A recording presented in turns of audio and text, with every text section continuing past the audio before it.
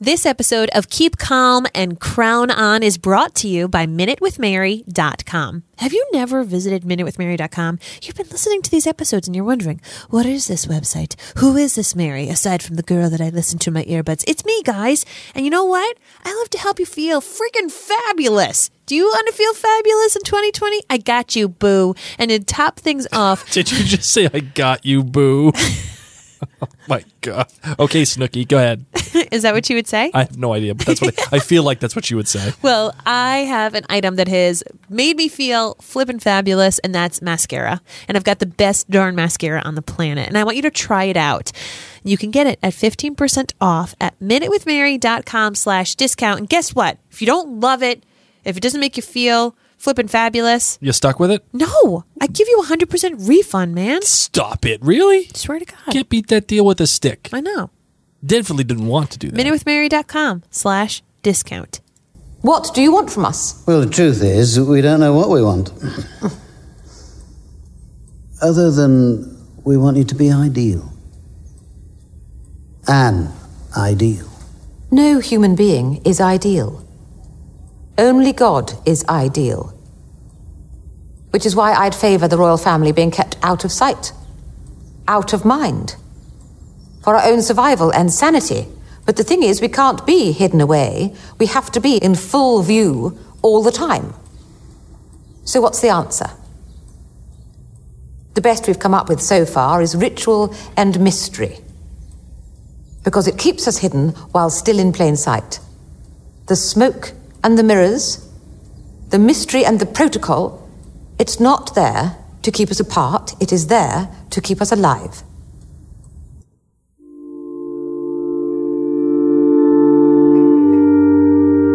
All the way from Providence, Rhode Island, welcome to Keep Calm and Crown On. It's a podcast dedicated to the Crown on Netflix, so grab a best cup of tea and let's get royal.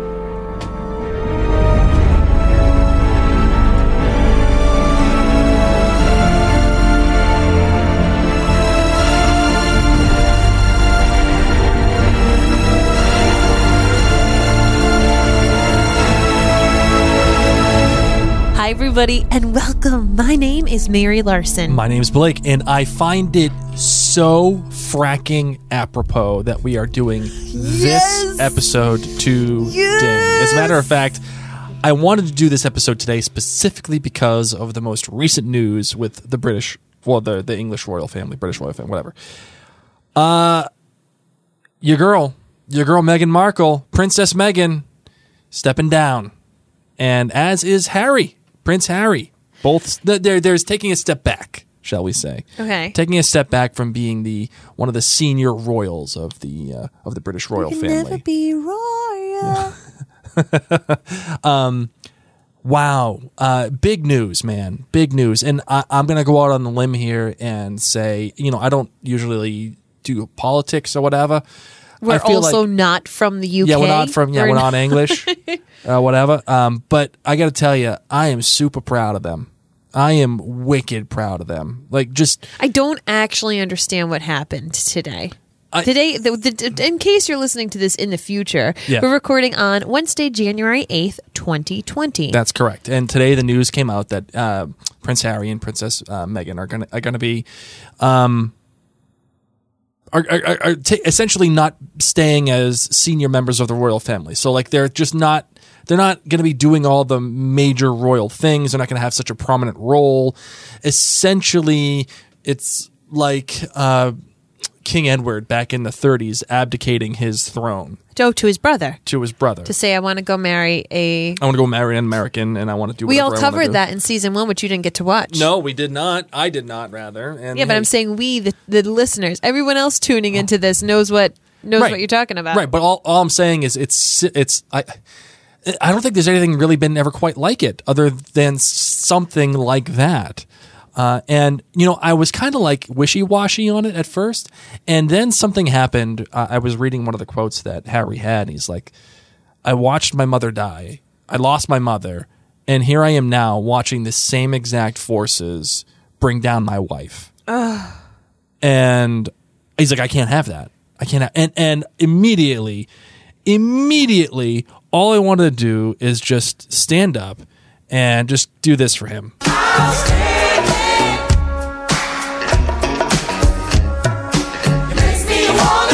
Once again, we don't live in the UK. We don't pay the taxes that have probably funded a million of the things that Harry and Meghan have done with their lives. That's probably even that recent trip to Canada, by the way. So the taxpayers have certainly funded their life. I just don't care.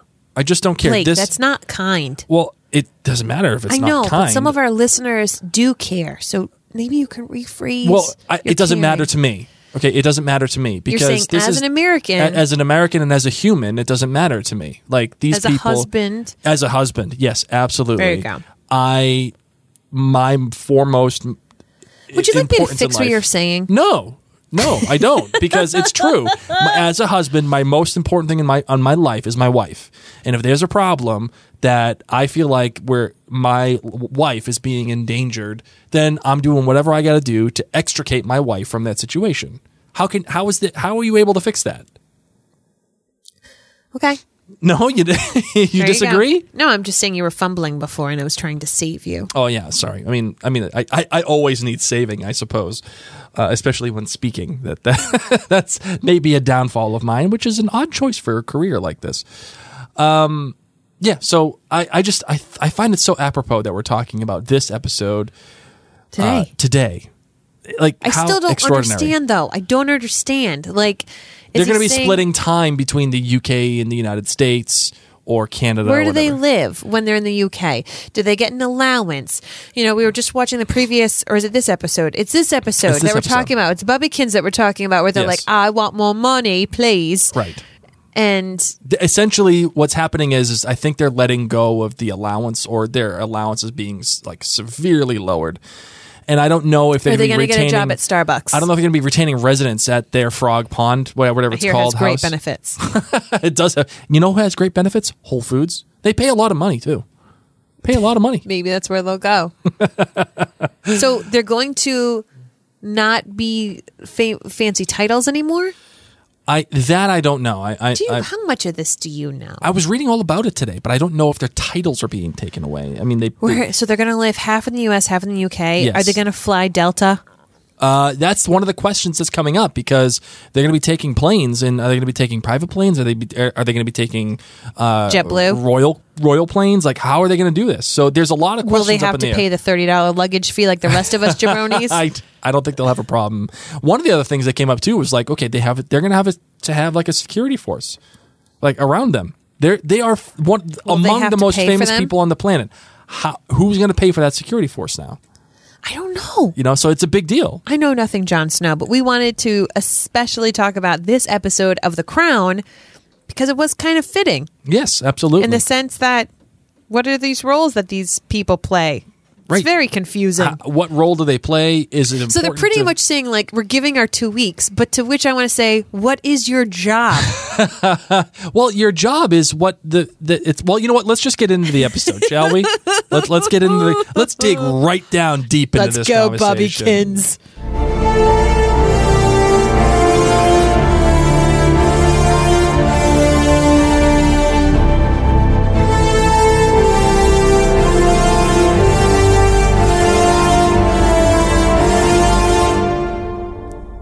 We had a small yacht we had to sell. It was a rough day. I was thinking about playing that whole thing at the beginning of this episode just to show you how much of a buffoon he really was. And he really did say those things, by the way. No, I believe it. He really did. That actually Poor happened. Thing. Well, the title of this episode, as we've already alluded to, or actually said, is Bubbikins, which is the name that Princess Alice had for your boy. My boy. Yeah. Why is he? No, he's not. He's not your boy? Nope. He's not. He can be your boy. For Prince Philip. And the director of this episode was Benjamin Caron, as it has been for the past 3 episodes. And the writer of this episode is, as always, the showrunner and creator of the show, Peter Morgan. There you go. Marvin, what do you got for your Corgis rating? I'm going to give this one a 4.6. Really? Yeah. That's a little low for you. Oh. That's a trifle. It's a trifle low. Okay. Or a skosh. Can we say skosh? I don't even know what that means. It's like I just picture Kung Fu Panda saying skadoosh. Skadoosh.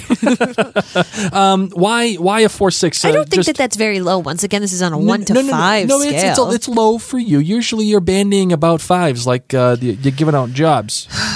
Do you want to know why? I would love to know why. Woe is me. I have to sell a yacht. What should we do? I found this episode to be completely unrelatable, aside from the fact of being embarrassed by family members. Yeah, I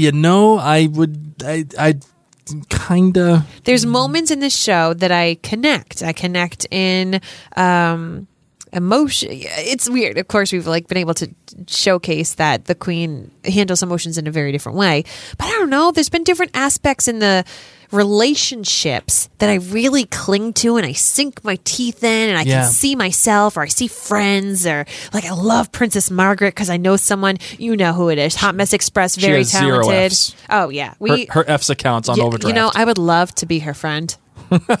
Love to be her friend. So. This episode, granted, all of that time, still very unrelatable in the grand scheme of their life and their poshness.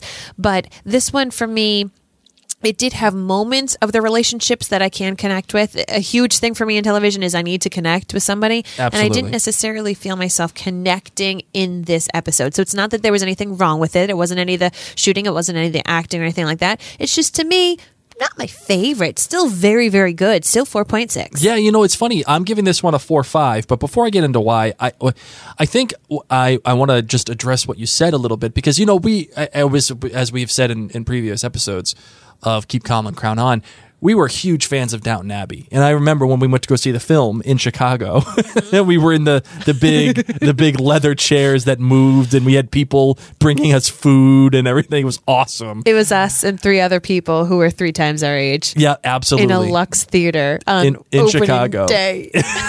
And you know what? We should have been out doing good Chicago things. 2 p.m. And it was 2 p.m.